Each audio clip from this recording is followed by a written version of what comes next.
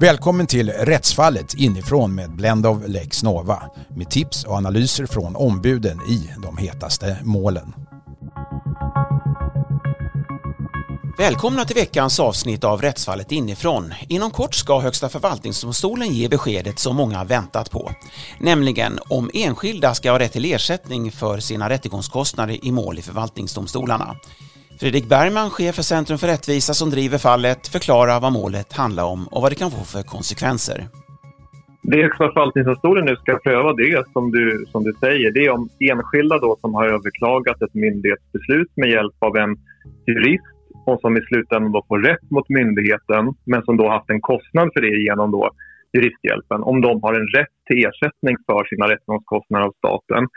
Och då följer då inte det av svensk lag och förvaltningsprocesslagen utan av rätten till en rättvis rättegång i Europakonventionen. Så att det är den frågan som Högsta förvaltningsdomstolen ska pröva. Kräver rätten till en rättvis rättegång att enskilda som behöver anlita en jurist för att få hjälp mot en felande myndighet, ska de betala den kostnaden själv eller är det staten som ska betala den kostnaden? Det är frågan. Idag finns det ju en sådan rätt till viss del när det gäller skattemål. Varför finns det inte i övrigt?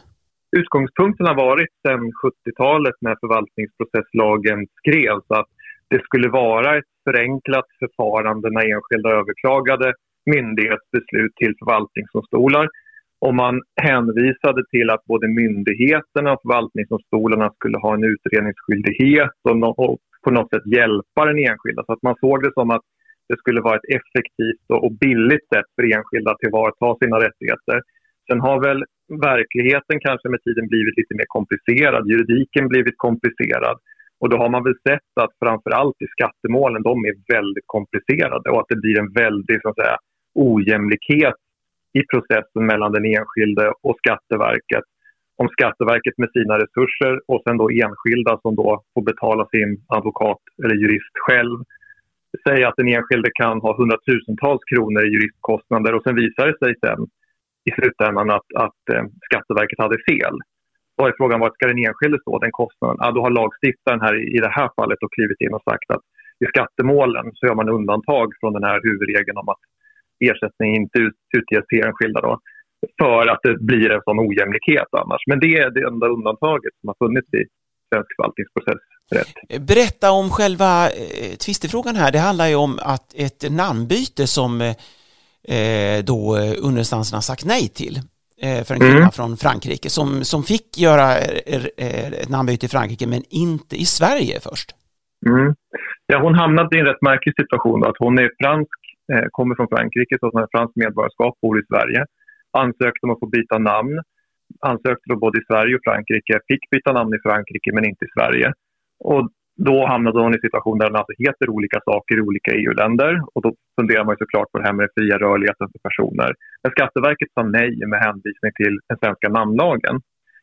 Och då anlitade hon en jurist för det här var en väldigt viktig fråga från henne att få byta namn av olika personliga skäl. Och juristen kunde då identifiera att det fanns en hel del domar från EU-domstolen som talade för att hon skulle få byta namn med hänvisning till reglerna om den fria rörligheten för personer. Så att med hjälp av den här juristen så överklagade hon Skatteverkets beslut till förvaltningsdomstol. I förvaltningsdomstol förlorade hon först i förvaltningsrätten då. Förvaltningsrätten gick på Skatteverkets linje. Och sen hjälpte jurist henne då att överklaga till kammarrätten och där fick hon då rätt med hänvisning till den argumentation och de rättsfall som hennes jurist då hade tagit fram då från EU-domstolen. Och sen överklagade Skatteverket där till Högsta förvaltningsdomstolen för att man tyckte att det var väldigt viktigt att få ett klargörande och man ville också då att hon inte skulle få byta namn.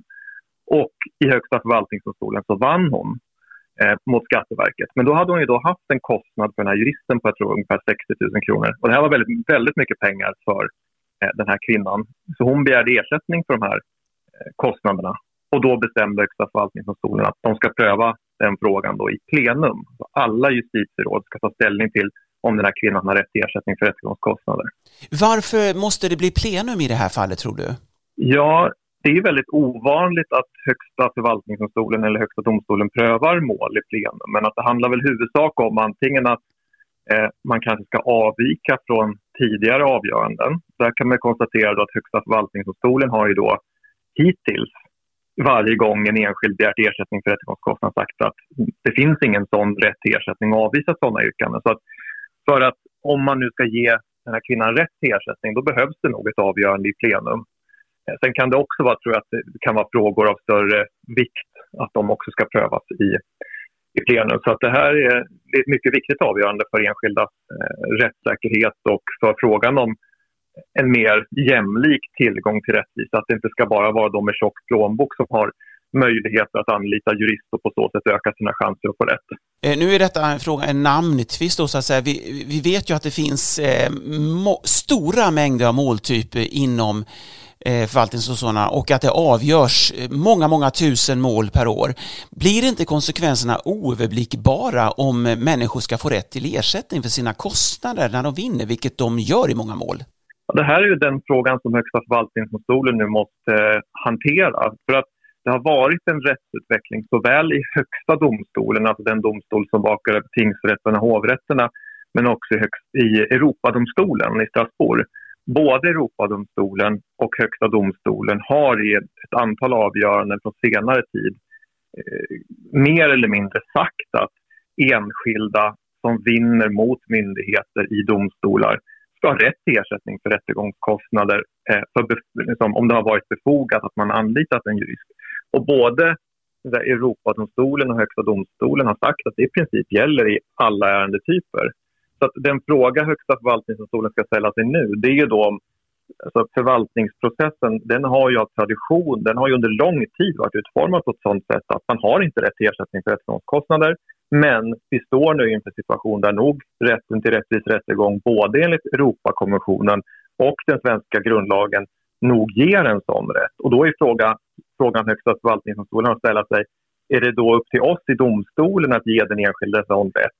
Eller ska vi bara då konstatera att det finns nog en konflikt mellan grundlag och Europakonventionen å ena sidan och förvaltningsprocesslagen å andra sidan. Och den är så stor och som du säger, det kommer få sådana stora konsekvenser ekonomiskt och annat att det här faktiskt får lagstiftaren ta itu med. Så att det är de två utgångar man kan tänka sig egentligen här. Att antingen att Högsta förvaltningsdomstolen gör som Europadomstolen och HD och beslutar om ersättning med stöd av antingen grundlagen eller Europakonventionen, eller att Högsta förvaltningsdomstolen konstaterar att det här skulle bli en för stor reform som inte bör drivas i domstolar utan som lagstiftaren måste titta på. Ska domstolen överhuvudtaget tänka samhällsekonomiskt i sådana här fall?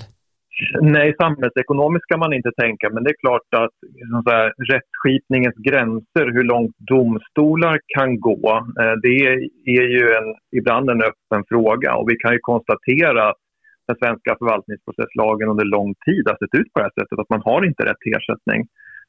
Och skulle då Högsta förvaltningsdomstolen konstatera att enskilda kan ha en sån rätt till ersättning då med stöd av Europakonventionen och grundlagen, då tror jag liksom att det är rätt tydligt för alla att även om det inte handlar om ekonomi så är det en väldigt stor förändring. Grunderna i svensk förvaltningsprocessrätt skulle ju då förändras. Och då tycker jag i och för sig att det är en legitim fråga att fundera på. Är det här en domstolsfråga eller lagstiftarfråga? Och där kan man väl bara då konstatera att såväl Europadomstolen som svenska högsta domstolen har ansett att det här är en fråga som domstolarna bör kunna bestämma.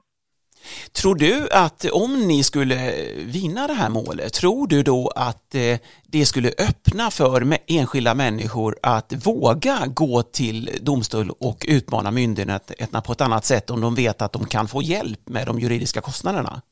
Jag tror absolut att ett sådant avgörande, om Högsta förvaltningsdomstolen kommer fram till att enskilda som får rätt kan ha rätt mot myndigheterna kan få ersättning för sina kostnader.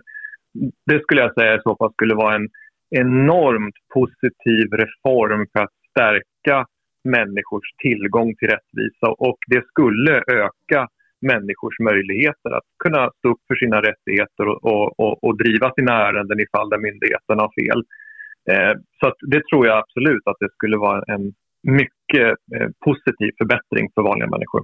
Centrum för rättvisa driver ju då processer för enskilda och kliver då in och tar de här kostnaderna, men ni kan ju inte ta alla processer, förstår jag. Nej, vi tar ju inte betalt för vårt arbete, utan det som vi hjälper nu den här kvinnan att få ersättning för, och det är då kostnaderna för den jurist som hjälpte henne då att driva det här ärendet upp till Högsta förvaltningsdomstolen.